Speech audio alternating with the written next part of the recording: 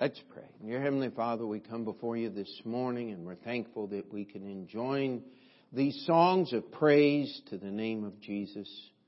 Lord, that we can attune our hearts to think of things from the Bible, to understand your truth and your wisdom. Lord, we just ask that the Holy Spirit would have freedom today to minister your word to our hearts. In Jesus' name we pray. Amen. Today, we're going to look at a phrase from the Bible. That phrase is with grace. You would think as many times as grace as used in the Bible that the phrase with grace would be found a multitude of times, and actually only 3 times in our King James Bible is this phrase with grace used. And so this morning, what I am going to attempt to do is to look at those 3 passages and take the message of each passage and try to mold them together to make one more complete message. When God uses phraseology in our Bible, oftentimes it will help us understand what God is saying by studying that through. And if you like sermon preparation and all of those things, when you take one passage and spend your time there, that is called an expository message. That is expositing or mining from the Scriptures what is there. And when you take a topic, that's called topical. And when you take a text, of course, it's called a textual message. And this morning, we're going to take 3 different texts and attempt to have an expository message from each one of those texts and then put them together. And so our first is in Hebrews chapter 13. Hebrews chapter 13.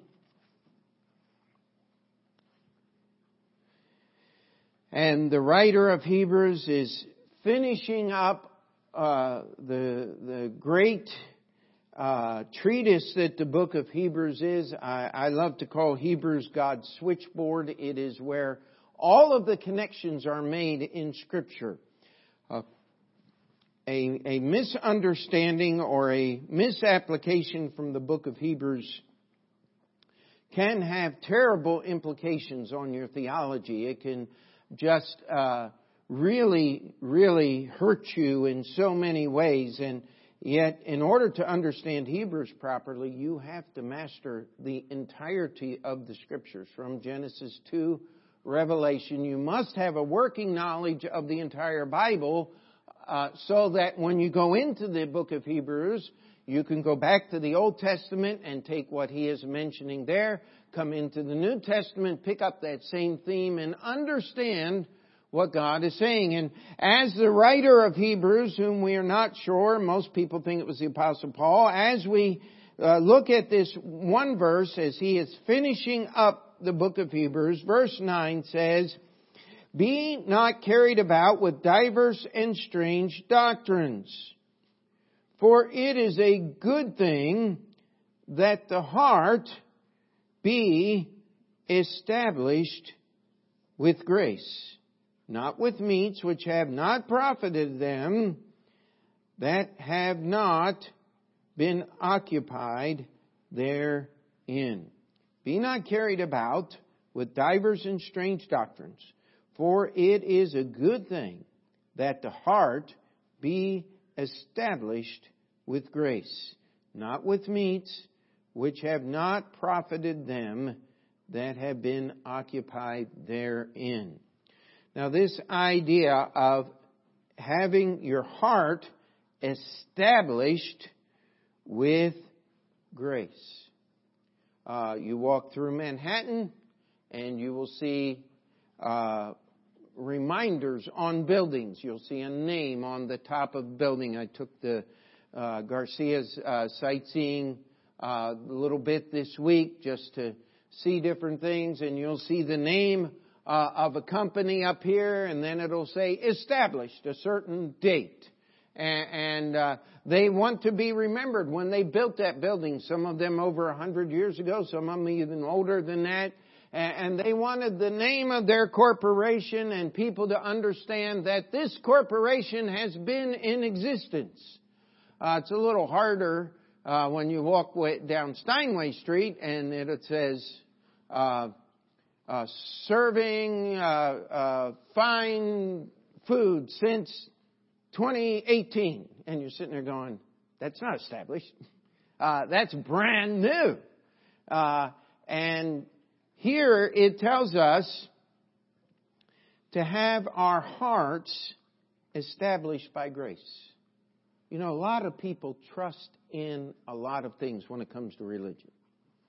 If you passed out tracts at all in this city, our church tracts with us on Saturday mornings or at other times, it almost seems like the standard response now is, I'm okay. I'm good. I don't need that. And what people are saying is, I have my own religion. I don't want yours. I am established. In fact, someone told one of our people just this week, I was born such and such and I'm going to die such and such. Oh, okay. Well, that certainly fits the definition of the word established, doesn't it? The only problem is the religion that they mentioned, which I shall not mention today, does not promise you eternal life with Jesus Christ. You see, we need to know something. We need to understand something. There's an awful lot of doctrine out there, and they are always changing. It says here, it's a good thing that the heart be established with grace. People have asked, where do you get the confidence that you have when you preach on Sunday morning? Oh, that's easy. I am giving you God's opinions. And as long as I'm giving you what God says, I am, tongue-in-cheek here, fairly confident that what I am telling you is the immutable counsel of the Creator God of the universe. That I am giving you original intent. I make no apologies for what the Bible says. Because this book is established. You can argue about it all day. Be my guest. But we're not going to argue about this book in this church. It is established. It is God's Word for English-speaking people. It does not need to be improved. It is so amazing to me. Another sermon, another day.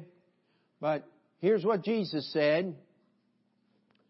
He said, not one jot or one tittle shall pass till all be fulfilled. Now, would there be anyone so bold as to stand up and say, I believe Jesus is a liar, that he was at best deceived when he made that statement? Would there be anyone here that would be that brash or that bold to do that? Wouldn't think so. And yet,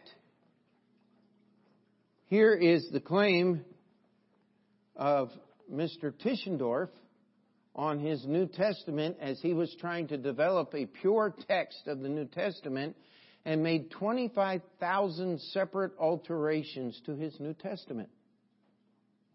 Now, how does that qualify for a jot and tittle Bible? It doesn't. Either Jesus is true and Mr. Tischendorf is whatever Mr. Tischendorf is, or Jesus is the lunatic and Mr. Tischendorf is the scholar. How many of you have ever heard of Mr. Tischendorf other than me mentioning him in the pulpit here? He is one of the founders of the new Bible versions in the English language. Without his work, there would have not been anyone who had been so bold to say, we need to change our King James Bible. He's not the only one, but one of the main ones. And I just want to challenge you something here. The Bible says that we're not to be carried about with diverse and strange doctrines. If Jesus said there was a pure Word of God, the question is, where would you find that pure Word of God in the English language? Well, I'll tell you, Mr. Tischendorf and Westcott and Hort and all of the other Bible translators there have disqualified themselves in claiming that this Bible is all full of errors, and so they're going to offer us one based on a text that has 100 times the changes that this one does. I think I will just remain established, meaning in a fixed place, not moving. Original intent. Oh, we have people today talking about that phrase. It's come up again. And the only thing is, what they're talking about is the Constitution of the United States. They said, we want to talk about the original intent of the believers, of the founders of this country. I want to tell you that there was not one founder of the United States of America who believed in adultery. There were some that practiced it, but there was not one that believed it was good. Not even the people who practiced it believed that it was good.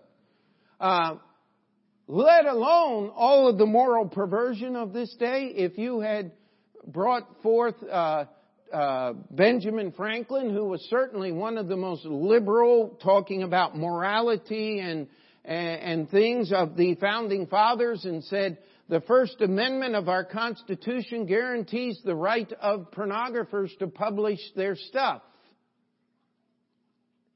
And I'll promise you this, Benjamin Franklin would have been the first to put an axe to the press and destroy the type and the engravings, because he certainly knew and understood enough that immorality is not freedom, it's only bondage.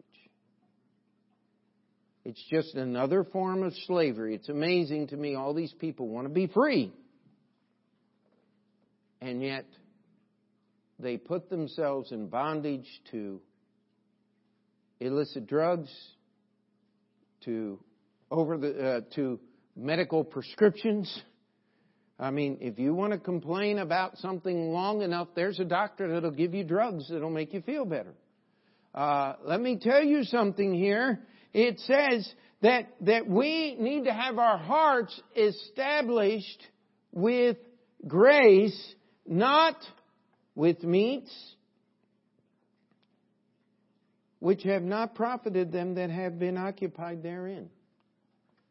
And what the author is simply meaning by the word meats is things that you can hold in your hand.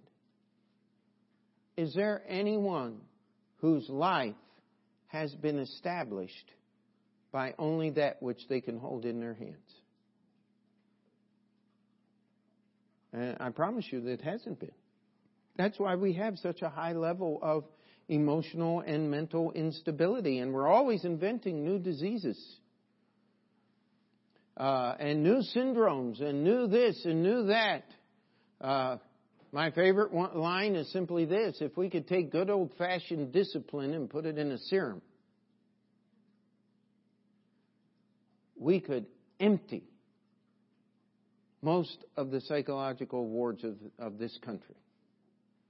The reason people are there is because they cannot say no. They cannot discipline themselves in any way. We could empty the prisons if we could just put discipline in a serum and inject it into the hearts and souls of people. But that cannot be done. But let me ask you a question. Have you ever met a truly gracious person who was not very strongly disciplined in the way that they live? Have you ever met a truly stable person And what I mean by stable is a person that when things fall apart around them, when they're put into a time of great testing and trial, they don't go running for a pill bottle. They don't go running for all their friends to call up. They're not Google searching the answers to all of their problems. They have a stability about them. They have a way to go through. They're solid, as we might say. They're not moved by all of these things. If you know somebody like that, you know somebody that has a heart that's established by grace. If all you're trusting is what you can hold in your hands, I'm telling you, you're going to be moved. That's why on that, Black Tuesday, when the stock market crashed in 1929, they were throwing themselves out of windows. Because their meats, what they could hold, what they thought was going to satisfy them, all of a sudden was gone. And it wasn't coming back. And they say, I have nothing to live for. It says it's good. It is good. For it is a good thing that the heart be established with grace.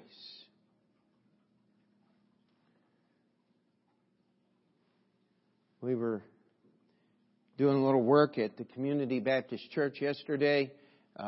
Andrew and I were trying to get the baptistry ready, and what that meant was going down into the basement and running some wires there in a circuit that would hold the baptistry heater and getting things ready for that and trying to find a place to bring the water into the baptistry and take it out of the baptistry and of course going down into the basement there is quite a project. Andrew spent about a half an hour just sweeping away the cobwebs and all of the strange little ooey gooey things that get in the way when you have to crawl in a dirt floor basement like that hasn't been cleaned or kept up in years. And I said, Andrew, you're going to do that part. Amen? Of course, he did with all due diligence. But what we were looking at is while we were down there, he was showing me a few places saying, you know, is the foundation sure? Is the building solid? And it is.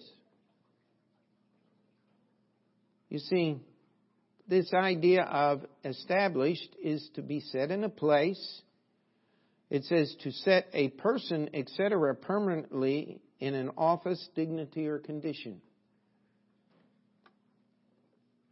Now, please don't raise your hands here, but this is just something we need to think about this morning as we're talking about growing in grace this year. We're talking about serving the Lord through His ability and His effort. We want grace to be part of our life. Here it says an established heart. One of the things that you do with the foundation is you dig down below the foundation and you either pack the ground very tightly. Oftentimes, modern days, we will actually pour what is called a concrete footer in the ground, something that is solid, that's not going to move. Then we build the foundation on that footer, and then we pile dirt around it to keep the forces of this world, the forces of the building, the force of wind and weather, trying to move the building. We pile things up around that foundation. We cover that foundation so it cannot move. Well, that's what grace does. Grace is what keeps you doctrinally pure. We talk about grace being unmerited favor. How many of you know someone that is 100% dead dog convinced of something that's wrong? I mean, you're not going to change them. They know beyond any shadow of a doubt They're convinced. And you're not going to change it. How many of you know people like that? And they're just as wrong as the day is long. They couldn't be more wrong if they tried and set out and said, now how can I arrive at the most ridiculous, unlogical, dumb conclusion of the world? How could I get... And they couldn't arrive at a more correct place if somebody given them a roadmap. But they're sure.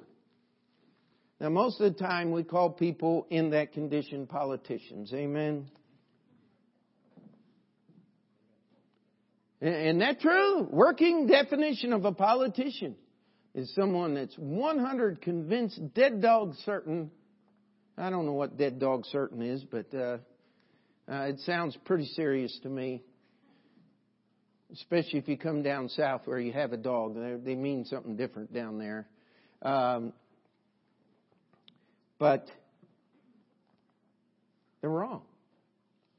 They're just plain wrong. It's tragic. I met a man in the subway up at Ditmar Station years ago. And he took one look at the track and said, "You're the kind of idiot I despise." I said, "Really?" He said, "You ought to read this. It'll do you some good." And he said, "I've been to seminary and I know." I said, "No, you haven't. You've been to cemetery."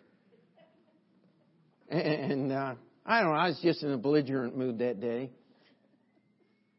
I hope and pray it was more flesh than spirit. I don't know. But before the whole conversation was over, he was using profanity. And he was going, "Blank you and blank Bob, blank me." And I'm saying, "I agree with that." And he looked like this and just walked off. And what do you do with people like that? Well, number one, don't follow them. Hello? Don't follow them. Don't try to talk with them. Have your heart established. In order for that foundation to be locked in, it's got to be the right stuff, my friend. That's why the author starts a verse by being carried not about with diverse and strange doctrines. You know, there's new doctrines coming up all the time. I was bringing home Jason and Anita and little Solomon from the hospital, and the GPS told me take this turn, and I was going, "Oh, no." And it took us a half an hour to get off the block, to get on the bridge, to get home. And I'm going, I hate Apple Maps. But anyway, as we're going down the block, we see this thing, and it was the foundation of truth for all dimensions or something weird like that. And then it had a list, and it said that the American Indians are are of the tribe of Ephraim, and the people from Honduras are from the tribe of, and listed all the tribes of Israel, and was giving people groups in different parts of the world, North and South America, that they were the lost tribes of Israel. And I'd like to challenge you. The reason we call them the lost tribes is because nobody knows where they are.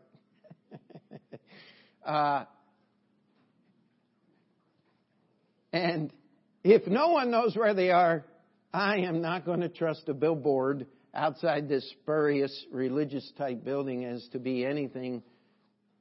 But people believe that stuff. You know why? Because this isn't good enough for them anymore. Well, don't you know how simple and old-fashioned that book is? Yes, I do. If it weren't simple, we couldn't understand it. And if it weren't old-fashioned, it wouldn't be Bible. Amen? If it's Bible, it's not new. And if it's new, it's not Bible. You can bank on that. And God doesn't want us to change anything. The writer of Hebrews is writing here probably just shortly before or after the destruction of Jerusalem. We do not know exactly when, though he does not reference that point there is about that time period. And he's telling us that our hearts need to be established by grace. Simply mean our hearts have to have the right doctrine. And then we fill in all of that stuff to keep the foundation from moving. Tell you what, you can get in a lot of trouble doing foundation work. I have a pastor friend in Brooklyn who's been in court for over 20 years. His next door neighbor tried to put up a building illegally without proper approvals.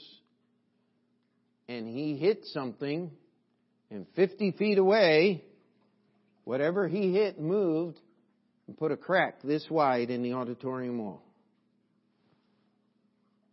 Moved the foundation of the building. And he's been in court for over 20 years trying to get a settlement to rebuild that building and fix it up the way it should be. Good luck. But I want you to know something. You put your heart on the Word of God. You set it on the truth of God's Word. It is God's favor. It is God's goodness. It is God's blessing.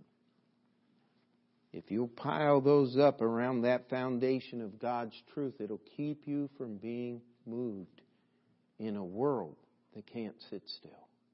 Can we say amen? Sermon number 1. Let's go to Colossians chapter 3 and verse 16. Colossians chapter 3 and verse 16.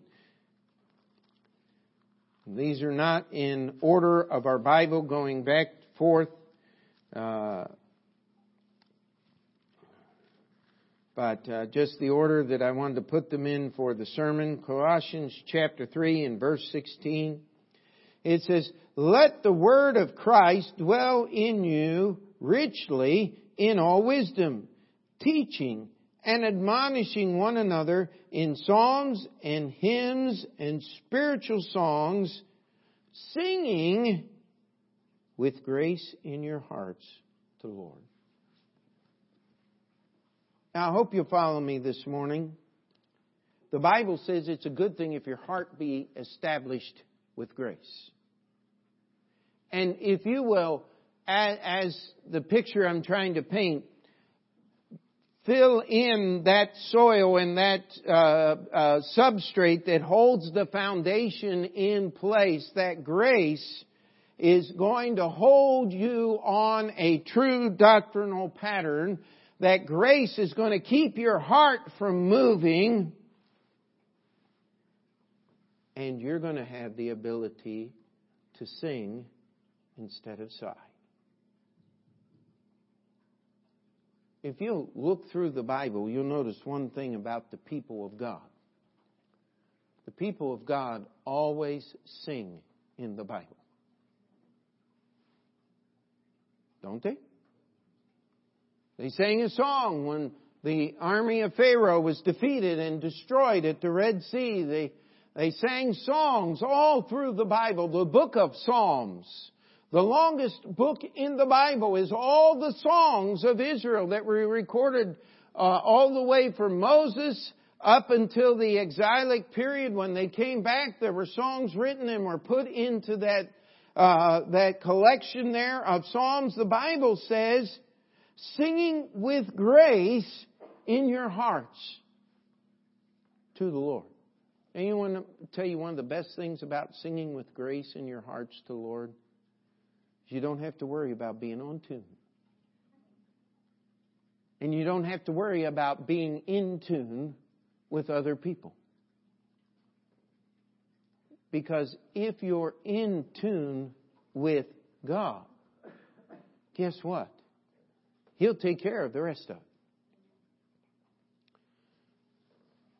I'll tell you, one of my things I listen when I listen to music, especially, there are some of the old Heartland recordings that just bring a tear to my ear because they had a little band or orchestra. If you have any of those old recordings, They used to dump those songs onto the witness recording or something. So you'd have all these great songs that worked on by the group, and then you'd have this quote-unquote little college band playing, and sometimes it was really good, and sometimes it was like, nobody tuned the instruments.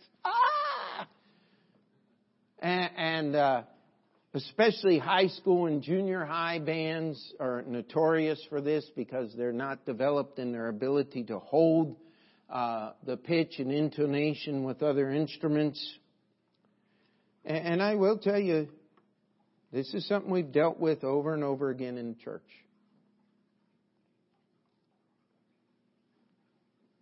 Singing with grace in your hearts to the Lord. Do you realize that the church itself is one of the most unusual, miraculous, living organisms on the planet Earth? The church is the body of Christ. And, of course, you cannot see what I see standing in the pulpit as I am looking out. You are all looking at one. I am looking at many. And as I scan our group here this morning, even though we don't have as many people as we have had on other occasions, etc., we still have a great diversity in our little church.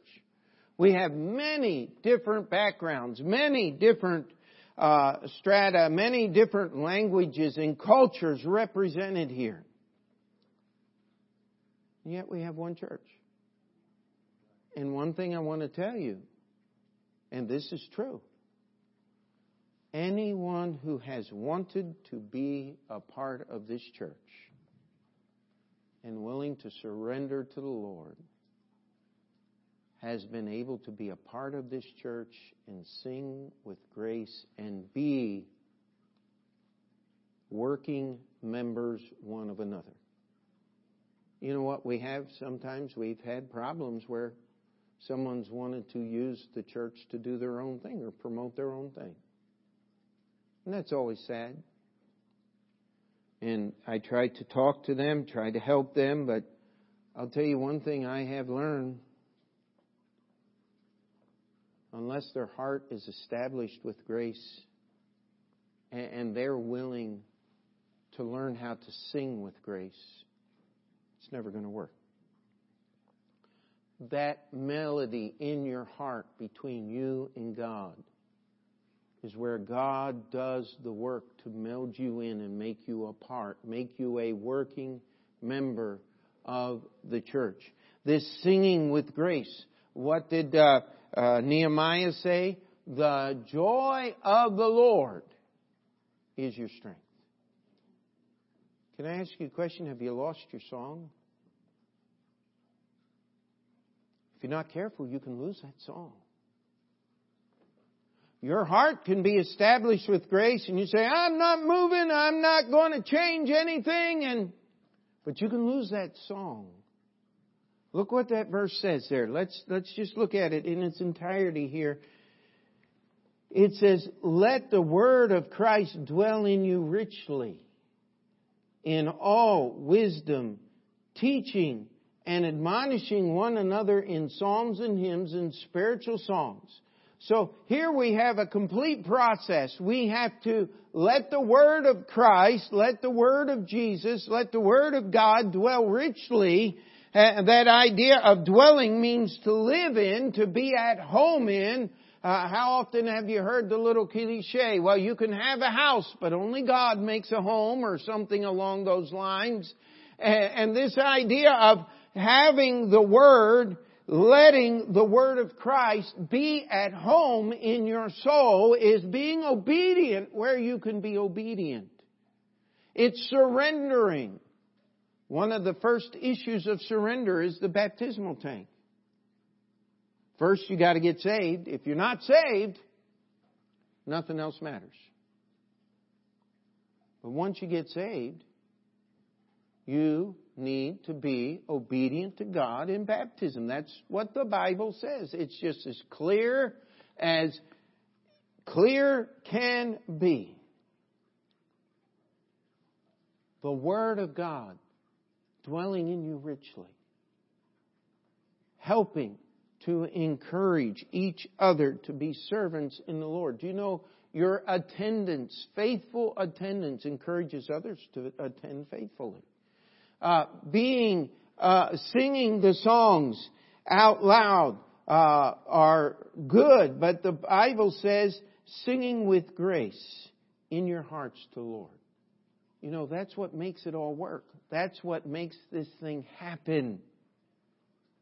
The Word of Christ is the source. When I think of having joy and being able to trust God and all of these things, I love the 23rd Psalm. It says, Thou preparest a table before me. Where? In the presence of mine enemies. Do you know how hard it is to eat and enjoy a meal when you're being attacked by someone? And stop and think about it. How much turmoil, how much emotional upset does it take in your life to spoil your appetite? And of course, I'm sure there's someone out there that says, that doesn't spoil my appetite, it just makes me hungry. Be careful. I mean, you can eat yourself to death. I mean, there are people that have. Listen. Singing with grace in your hearts unto the Lord. That's the joy. That's the grace. That's what God does to keep us. That's if your heart is established by grace, God will give you that song. I'm reminded, as far as I know, this man was not a Christian or whatever, but he loved the piano. And during World War II, he was imprisoned. He was put in a concentration camp because he was not part of the reigning regime. I think it was by the Japanese that he was imprisoned.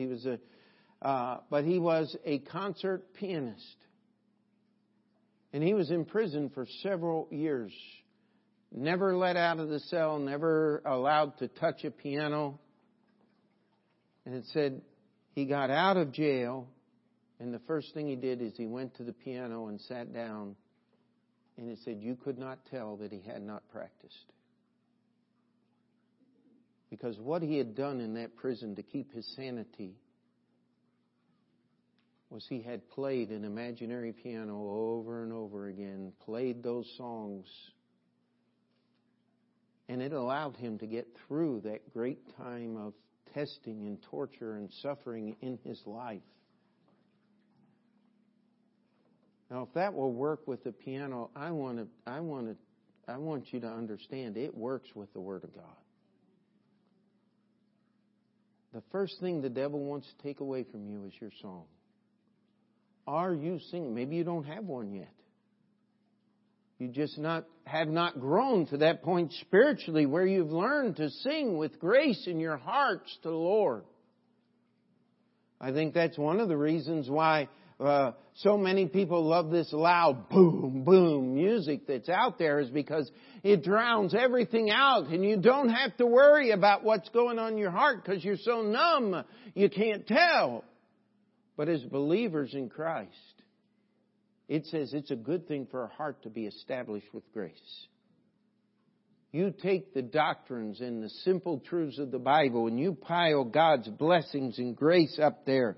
And that will take that foundation, that establishment of your heart, and will lock it in so that it cannot be moved. And that grace has got to go somewhere. That's the thing about grace, is you can't just keep it to yourself. It's going to find its way back to the one who is the originator of grace. And the way we worship Him. You want to sing better on Sunday and in our congregational singing? You work on that song in your heart. Singing with grace. You know, you can... a lot is said of imagination and fantasy and virtual reality and all of that stuff. And if you are one of those people that think you're some great opera singer and you're singing, oh, in your heart, you got to get that fixed. All right, please. It's not about you. It's about God. Singing with grace in your hearts unto the Lord. Sermon number 2. Let's go to the last one. You only got to turn a page maybe. I'm actually there in my Bible. Colossians chapter 4, verse 6. Let your speech be always with grace, seasoned with salt, that ye may know how ye ought to answer every man. If you want to, you can just turn a few pages back to the book of Ephesians, chapter 4, and there's a like verse there that I'd like to bring into our consideration this morning.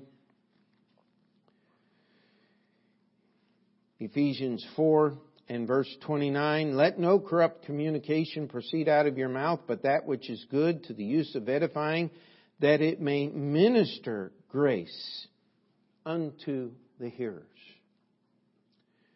You know, God gives us grace for a purpose. God wants our hearts to be established by grace so that we cannot move. He wants us singing with grace so that we will have that joy and that freedom from the burdens and the cares and the crushing concerns of this life. But He wants that grace not only to be reflected to Him in song, but to be ministered to those that we come in contact. How is our Christianity going to be real if we can't use what God has given us to minister to others? You see,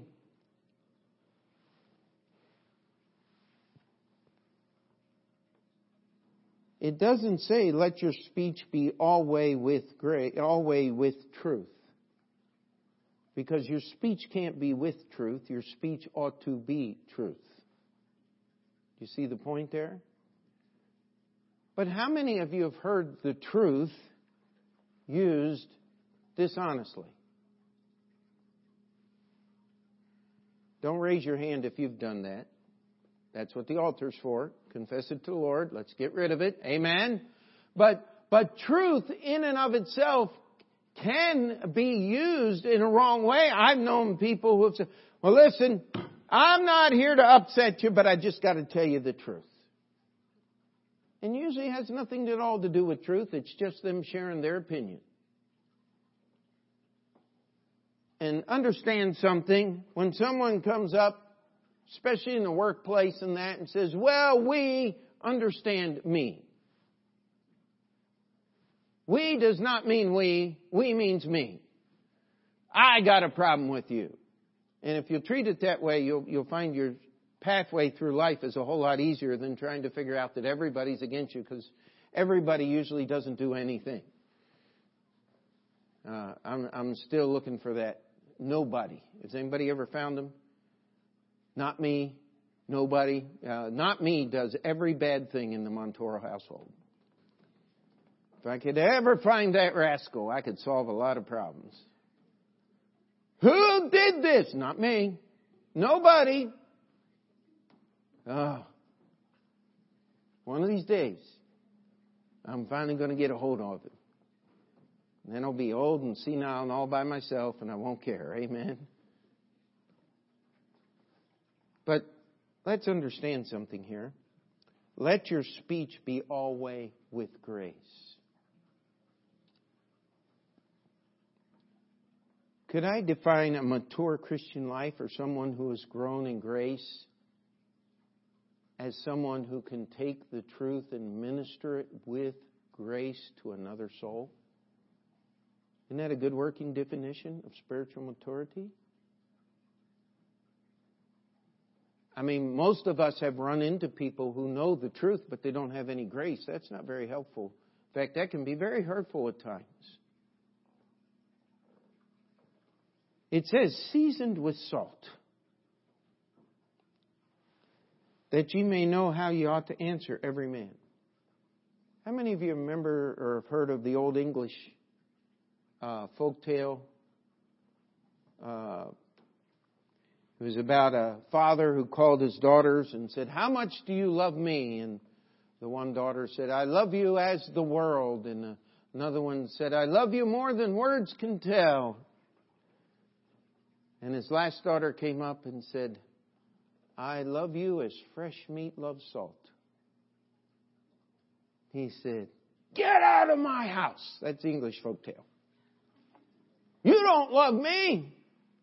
And you follow the story, and years later she is getting married, and somehow her father is there at the dinner of the wedding, because it's all royalty and things like this, and she has all the meals prepared without a touch of salt.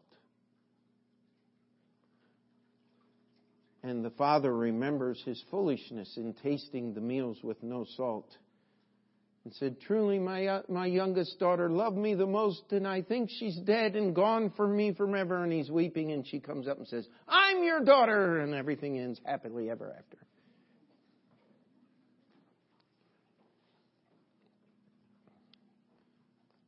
But how many of you have had this experience?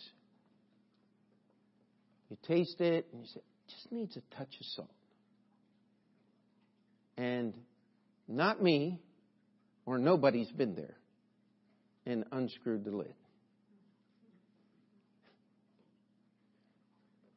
And you turn the salt thing over and the lid falls off into your food. And this little white pile of salt is on top of whatever it is that you're trying to eat. Now, if it's a piece of meat, you might have some success at scraping off the salt. But if it's soup, you're done. I mean, unless you want to burn your insides out, you're just done. You have to throw it away. Do we not live in a world of too little or too much?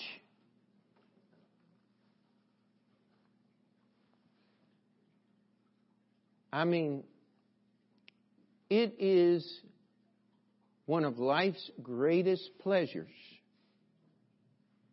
to sit down to a meal that is properly seasoned. And all you have to do is eat. Isn't that great? Well, can I ask you a question? How in the world are you going to get to that point to where your speech is always with grace, seasoned with salt? Might not it be by letting the word of Christ dwell in you richly in all wisdom, teaching and admonishing one another in psalms and hymns and spiritual song? Might it not be by not being carried around with divers and strange doctrines, not with meats which have not profited them that have been occupied therein? Might this idea of being able to speak the truth with grace, seasoned with salt, come from a harboring up of God's grace in my own life so that I have enough that I can share with others?